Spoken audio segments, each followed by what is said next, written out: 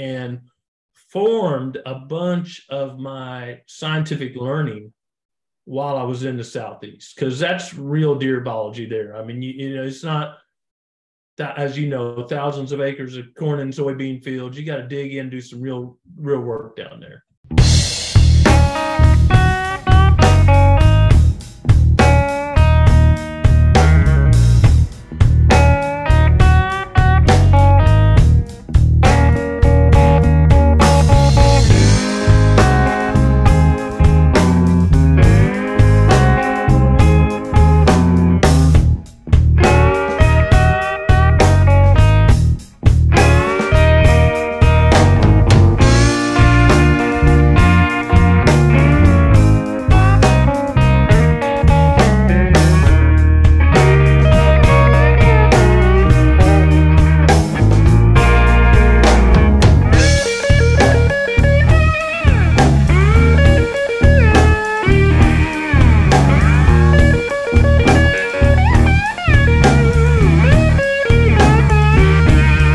Ladies and gentlemen, welcome back to Southeast Whitetail. I'm Mark Haslam, and I am glad to be back on the mic recording here from Southeast Whitetail Studios in Savannah.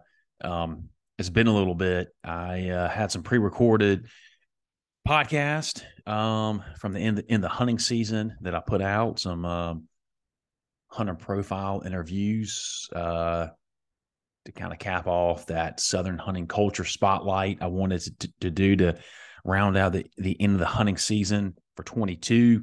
Had that awesome recording maybe 2 weeks ago with Scott Rhodes, who started the Low Country Game Bird Foundation, and Mike Chamberlain, the Wild Turkey Doc. That was a great one. I've got another one coming out with a very cool bow hunter, just kind of all-around hunter in South Carolina, coming up soon. I'm going to try to get that out. Maybe the first of next week. Joseph Montz, great guy, great interview. Today I want to talk a little bit about turkey habitat. And, a lot of what I'm going to be talking about when I say turkey habitat, it's going to go right into, quail habitat. So if you have wild quail or you release quail or you hope to get some, all this really is going to play right into it. Turkey and quail habitat. A lot of it does overlap. I see this, what I'm about to cover, I see this all the time with landowners. I've seen it several times, and that's part of the reason why I haven't recorded much over the past couple of months, was launching my consulting business. I've been all over Georgia, South Carolina, and beyond, starting my consulting business. It's been a lot of fun. It's been great connecting with various landowners to try to meet their goals, both long and short term. But what I'm getting at is that it's very, very common. And I even had it. I still have it right now on my own farm, and that is that you have underproducing timber. And what I mean by that is it could be planted timber. It could be a stand of pine trees. It could be just some volunteer regrowth where maybe there's a clear cut and that, no one goes in to prep and replant trees. So it's just left to grow up wild. Or it may be, it is a planted stand, or maybe it's hardwoods or whatever that's just mismanaged. It's not managed properly. Maybe it's poor soil. Maybe there was ice damage, which, yes, we have seen, and I had that on my own property. We do get that some in the South, maybe if it gets real cold, and then some strong winds, you can get some ice damage, or maybe it's, various issues with your timber. But the most common situation is a clear cut that's not replanted. So what happens is sometimes people leave seed trees. Sometimes people leave mature pines to, drop seeds to help repopulate. The problem with that is people do it because they don't want to spend money. They cut and they get the money from the timber sale, and they don't want to spend more money spend additional money, which I get that, to prep. And when I say prep, that all kind of depends on what's needed. When was the cut? Do we need to spray to kill off any kind of volunteer regrowth before you replant trees? That all depends on the timing of the cut. But if you don't replant and it's just volunteer regrowth, you're going to get everything under the sun. You're going to get, hardwoods, pines, sweet gums, and a lot of undesirable trees. And then when that happens, it's very, very hard to manage that timber unless maybe it's real open. It's going to be very hard to manage it as far as, TSI, control burns, all of that.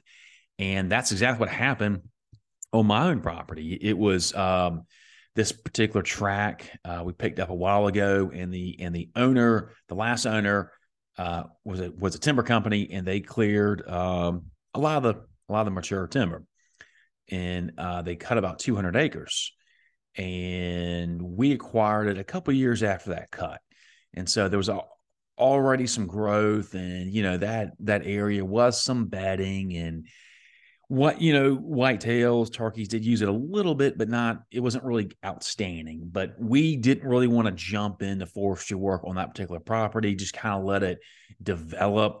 We wanted to hunt it for a couple of years, get used to it, and start doing some other forestry work before we tackled that project.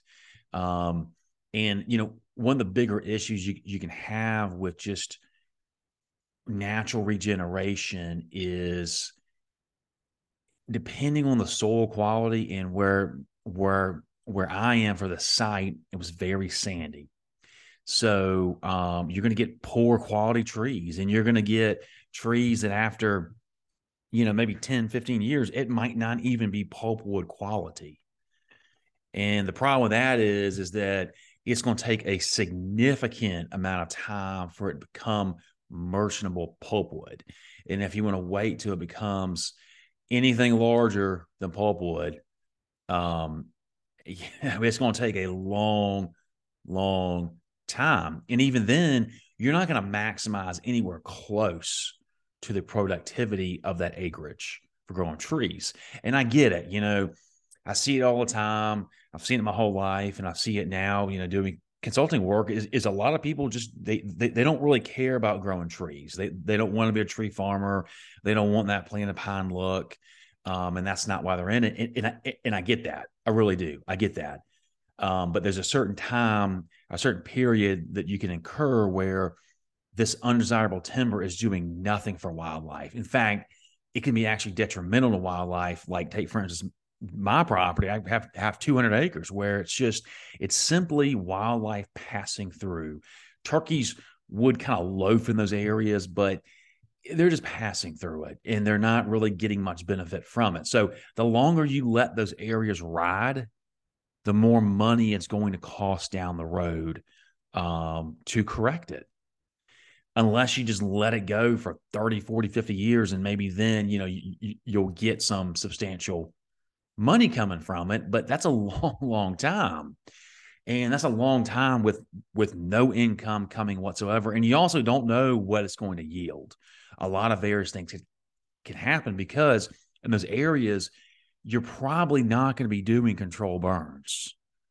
If it's a sandy site, there's not going to be enough fuel in the ground to get a fire going. Some of the sites can be way too thick, and they can be way too dangerous to potentially light a match and burn off excess debris and maybe kill off some of those dog hair thick trees. So what we did was what foresters call it as a knockdown mulching. And we got some equipment in there, and we just simply pushed over the trees, knocked them down, as what it's called, knocked down, and then they just mulch the stump, just kind of grind the stump down as much as possible. It's an extremely rough finish. It's a clear cut, but all the debris is staying right there. The trees being pushed over. Keep in mind, these are very small trees, not very wide, small in diameter, and smaller than pulpwood. So a lot of it's being mulched up, and there's a lot of debris left on the ground, a lot of structure,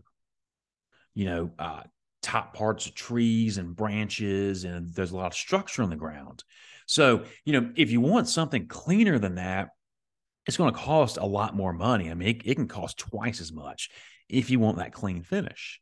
But some of that depends on what you want to do with that land once it's, knocked down and mulched, that knocked down look. So we were going to plant pine trees. Why? Is because, in a lot of parts of the Southeast, growing pines is the highest and best use as far as land and, growing stuff besides, agricultural, farming. So we knocked down 70 acres. First we sprayed it via helicopter, let it sit for a little bit, killed everything off, went in there and did that. And like I said before, it's very rough, and a lot of land, it's going to freak a lot of landowners. It's going to freak them out a little bit because it's not a traditional clear cut. There's just so much debris on the ground, but all that debris over time is going to rot, and it's going to be perfectly fine. That's very common where, a lot of times landowners won't necessarily clean the, a clear cut. So that's not a golf course. It's not, you can go right on top of that debris, plant pine trees. It's going to rot and everything's going to be fine. And all that debris is going to be gone by the time you do that first thinning around 15 years. So we went right in after we knocked down, everything's already dead, and planted pine trees. So that first year, which was last year, it was just an insane clear cut. And we had a lot of turkeys come. I mean, turkeys would hit that clear cut first before they went to our fields, before they went to the chufa, which should tell you something if you've ever planted chufa before in the Southeast for turkeys. I mean, we had geese landing in there. We had quail feeding on the outer fringes, and now the second year we've got a lot of tall grass growing amongst in that clear cut, all within that structure. And what it's going to do, it's great nesting cover right now, because when I say that structure, it's, when you have land like that, it's not all uniform. It's not uniform like planted pines or like an oak grove. It's not uniform. There's going to be pockets where it's going to be a lot thicker. There's going to be sections where there's taller trees. There's going to be sections where there's not many trees, very thin. So when you knock it down and mulch it, there's going to be sections that are a lot thicker. There's going to be sections a little more open. So if someone thinks that, well, Mark, that's not going to be great, brood rearing cover for poults because it's too thick and nasty. It's like, well, it's not that way throughout. In that structure, it's going to give the poults cover and safety with that grass growing in there. And furthermore, it's just loaded with insects. I mean, it is just loaded with insects and bugs. The area we also surrounds a big 2-acre field. It's a food plot, but it's 2 acres. I mean, it's a field. That field was already there that we cleared out in that undesirable timber.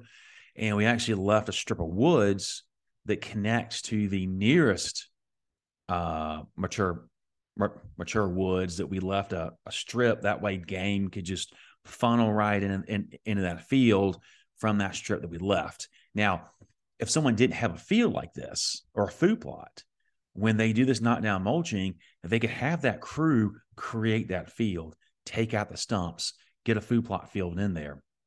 That way you've got a food plot for turkeys, and then you've got the surrounding area of nesting and brood rearing cover.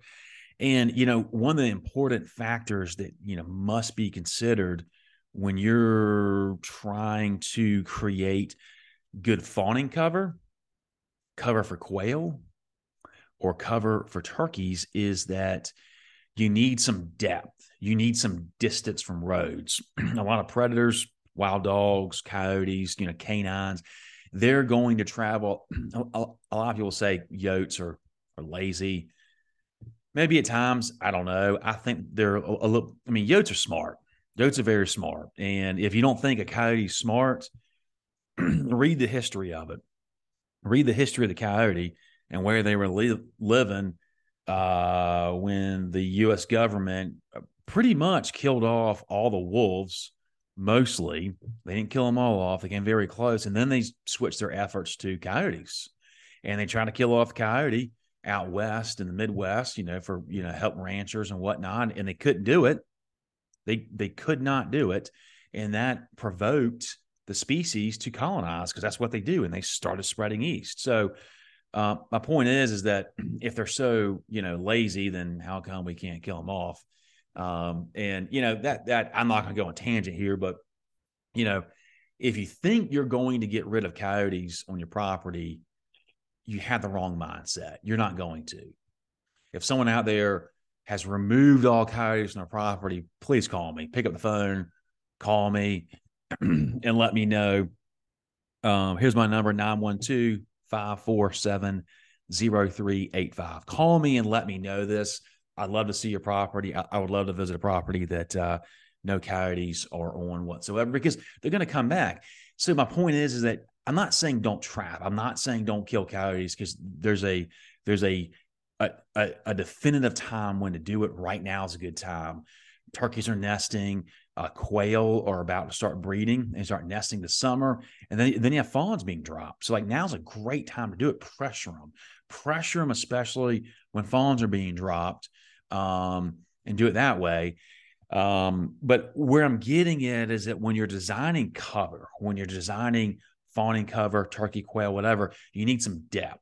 You don't want it to be a long, thin strip along a road. That way they can travel down the road and, downwind and scent check those sites. You don't want that. You want some big depth. And that's why I like this area, the 70 acres, because it's just a big, solid area. It's a big chunk of land that I don't think I'm going to see many ground predators going in and having a whole lot of success. I'm sure it's going to happen. Now, predators via air, yeah, they might pick some off. Hawks, owls, you name it, they can get in there. But that's why the structure is so important. You give them that structure, they're going to be able to hide and find safety and cover. So, that's why I put that video out earlier this week, is just showing an option to take undesirable timber and create turkey nesting brooding cover, and understand the way we did it, where we replanted pine trees, that's not going to last forever.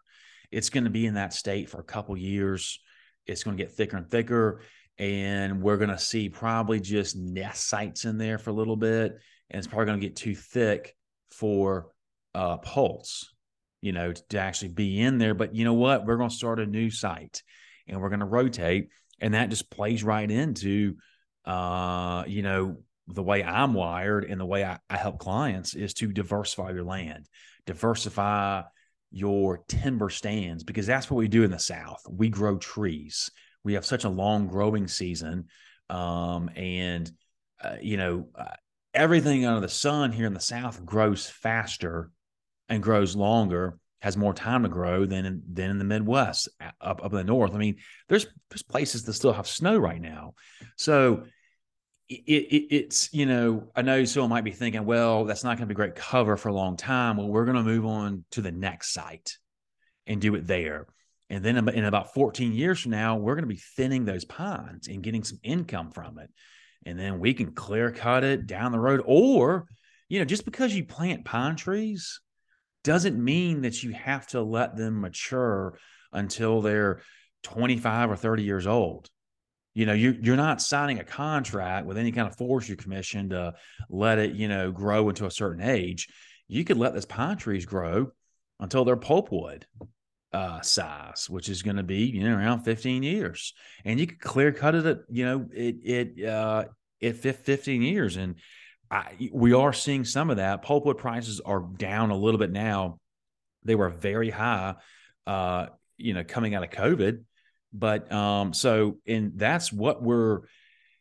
that's what we might be doing on this side, is just letting it get into pulpwood and clear cutting. So why not? It's just a different way of structuring your income and creating that sustainability with your farm. And when I say that, I mean, it doesn't matter if you have, 30 acres, 100 acres, or 1,000 acres. You need to start thinking about sustainability, bills down the road, carrying costs. If you have a mortgage, insurance, taxes, capital improvements, do you want to pay someone or hire, rent some equipment to create roads? I mean, I see this all the time where, people want to burn or they want to do certain things, but they don't have, roads in, they don't have fire breaks, they don't have food plots. Cut some trees, generate some income for your capital improvement projects. I mean, it's just like in real estate. If someone wanted to flip houses, a lot of people in real estate, it's very common where you buy a property that has the potential of value add, buy a property that needs to be renovated, you renovate it, you get it rented, and then you refi it, and then you sell it. And so you get that equity out, you sell it, and then you move on to the next property. It's very similar when you're checkerboarding and diversifying your property. Have a pond stand, thin it, clear cut it, take that money and roll it into something else, and to constantly be rotating your timber, because that's what you really need. If you have that monoculture on your land, it's going to be a disservice to you if you're trying to build a healthy deer herd or quail population or turkey population. You've got to have that diversity. And that diversity is what gives you hunt setups. And that diversity also allows you to combat predators completely. I mean, whether you burn and you get some briars coming up, some blackberries, that is material that fawns can get into and quail can get into and hide from predators. That's what I'm talking about. You just need diversity out there on the landscape. So that's how we easily created good turkey and nesting and brood rearing cover. And so it's all about, designing that property. That 70 acres is surrounded by thinned and burned timber, which butts right up to a creek. So it's just it's a good natural flow. And I have already seen this year a significant jump in the turkey population. And, we've planted various food plots. We planted chufa, and everybody knows turkeys love chufa, and they're going to come to it every day. And that's great. And they will. And you can, and that's great. You can pull some turkeys off your neighbor's property to kill. The problem is that when you pull them off the property and they're at your food plot and they're socializing, they start breeding and they start nesting, if you don't have the habitat, it's not going to matter, because they're not going to survive. They're going to be picked off. They're going to die. A damn snake or like a armadillo is going to eat all the eggs. I mean, it just, you've got to have the habitat. So, I want to record this podcast because that's a very simple way. A lot of landowners have undesirable timber, but a lot of times, and I see this, working with clients, is that there's a hesitation from forestry work. There's a hesitation, especially if someone has newly acquired property. There's a hesitation of cutting trees because all the wildlife is just going to go. And I get it. I was there at one point, a long time ago. I was there and I was dreading a clear cut. And that first clear cut we did, I just thought it was just a wasteland, and it was going to be detrimental to our deer herd, and we were going to lose deer, and it was going to take years upon years or a decade for it to come back. And that's all far from the truth. Forestry work is the best tool you can use for your land. It really doesn't matter what goal you're going for. Forestry work is how you're going to get there. If your property is dog hair thick, if your timber stand, whether it's planted, a monoculture, or mixed hardwood, softwoods, whatever, if it's dog hair thick, it's not going to produce. If your diameter is thin but your trees are tall, cut it, get rid of it, because it's not going to produce. Even if it's oaks, it's probably going to be underproducing acorn stands, mass. So make those cuts. And when you do it, And when you have those loggers on site, talk to them, engage with them, find a good forester, interview some, talk to them, pick one you like, or you can directly market if you have the experience or someone that can help you with it. You can go directly to a timber buyer and not have to work through a forester, which foresters are essentially general contractors. And I say that because that's what they are. They're general contractor. Then they're going to, it's not apples and apples, but they're going to, sub out to a timber buyer and various subs essentially. And then, you're paying, the contractor fee that he's going to take from the total income. And he or she is going to be the point of contact with his timber crew, not necessarily you. And you can see some problems there, but that forestry work, that's when you get them when they're on site to do other things. A lot of times people have roads that are way too tight. Open the roads up, have them take a row or two of trees on both sides of the road, get some sunlight on your roads, help them dry out, get rid of those ruts and all that mud, get some sun in there, which can help dry out the roads, and then also grow grass, grow some top cover on your roads. You can have them cut fire breaks so that you can burn down the road, or just access trails. You could have them cut in, food plots or fields, mark out some sections for them to cut. They're not going to stump them, but you can run equipment, or you can get someone else in there to stump to convert to a food plot. That's why I'm saying, like, it all helps. And if you have a smaller property, yes, it might take a little bit more acreage to get a crew in there. And that's why maybe you need to think about more forestry work, like those roads or fire breaks, or engage with your neighbor as far as teaming up and saying, hey, kind of, package a deal together. I've got 30 acres I want to cut, and my neighbor's got 50 acres. Well, that's all of a sudden attractive for them. So, get out there and really, walk your land. I mean, I see this myself. If you're not walking sections of your land every couple of years, you're really missing out, because things change.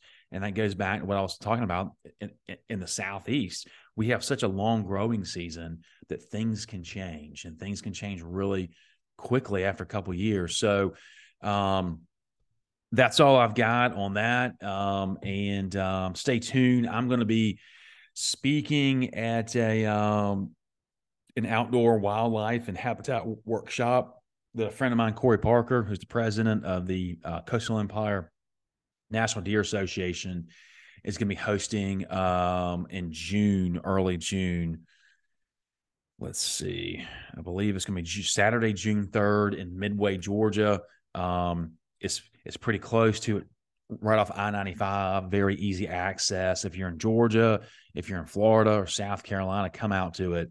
We're going to have a lot of good speakers from the National Deer Association, the DNR, the Warnell School of Forestry at UGA, biologists, covering all kinds of topics. I mean, it's going to be a very all-inclusive workshop out there. So take a look at that, and I appreciate everyone listening.